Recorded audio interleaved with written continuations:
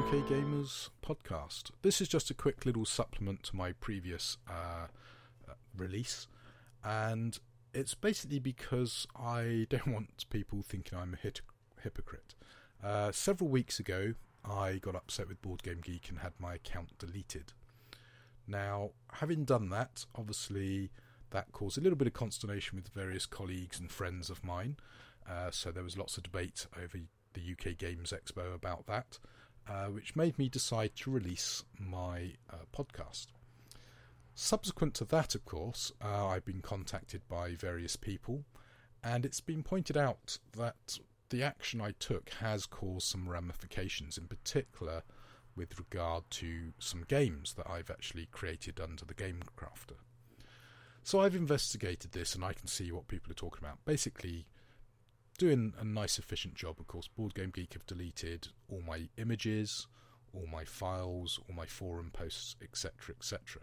Now this has created some weirdness around some of my posts, because for example on one of my games that I created, I have headers for stuff that I posted but no actual contents.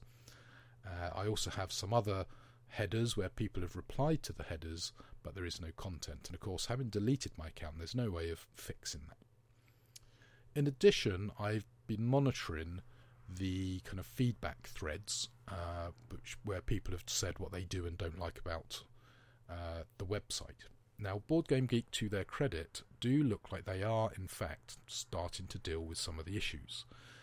They have added some customization, they have tweaked bits. Now I'm still not 100% happy with the redesign. I'm still not 100% happy with the way they choose to approach this beta, which is now kind of an actual live system. So I'm still not desperately keen on fully supporting Board Game Geek. However, I am aware that by denying access to certain files, I am potentially doing a disservice to people who are ultimately my customers. And so under lots of advice, lots of thought, lots of debate, I've decided to create a new Board Game Geek account. Now this Board Game Geek account I am going to specifically use for the purpose of supporting games that I am responsible for creating. It's also going to be usable for my guild for this podcast. However, until I see Board Game Geek responding to its customers' feedback, I'm going to try and limit what I do to Board Game Geek on Board Game Geek to exactly that.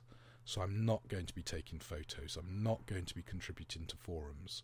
I feel it's important that until they respond in an appropriate manner, that I maintain a line that I drew in the sand. However, I think it would be wrong for me to deny my customers access to fairly essential information.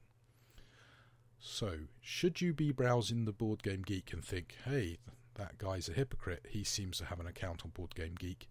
Yes, I do. I have found myself in the position of having to create one, but under very specific circumstances am I going to be using it, and I intend minimising my use of Board Game Geek, because obviously if I'm not 100% happy with the site, I think it's wrong for me to, as I mentioned previously, be too much of a parasite. The new look game page still sits with me very uncomfortably. I'm concerned about how they're going to roll this out to the rest of the geek, because obviously this is part of the tip of the spear. I wasn't happy with the Geek Marketplace, which was the first kind of new look Board Game Geek front. It's now been moved across to the game pages. It's now, obviously, next step is going to be moved to the entire site. So as I say, I'm still not 100% happy. I still feel a bit uncomfortable finding myself having to recreate an account. However, after much discussion, much debate, I've done this. Now obviously the podcast has only just gone out, so it does rather awkwardly fall in time.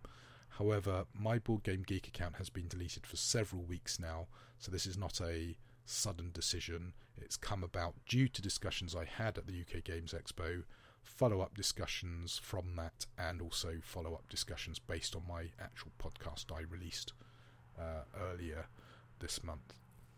So there you go, that's where I'm at, and therefore, as I say, if you do come across my user account on Board Game Geek, that's why it's there. I'm not being a hypocrite, I am holding to what I said in my previous podcast.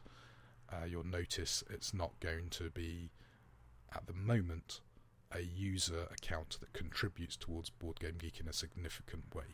Now, if Board Game Geek does turn around, does start re-engaging with its user base in a way that I feel comfortable with and prove that they deserve my trust, then obviously, I am prepared to forgive and forget.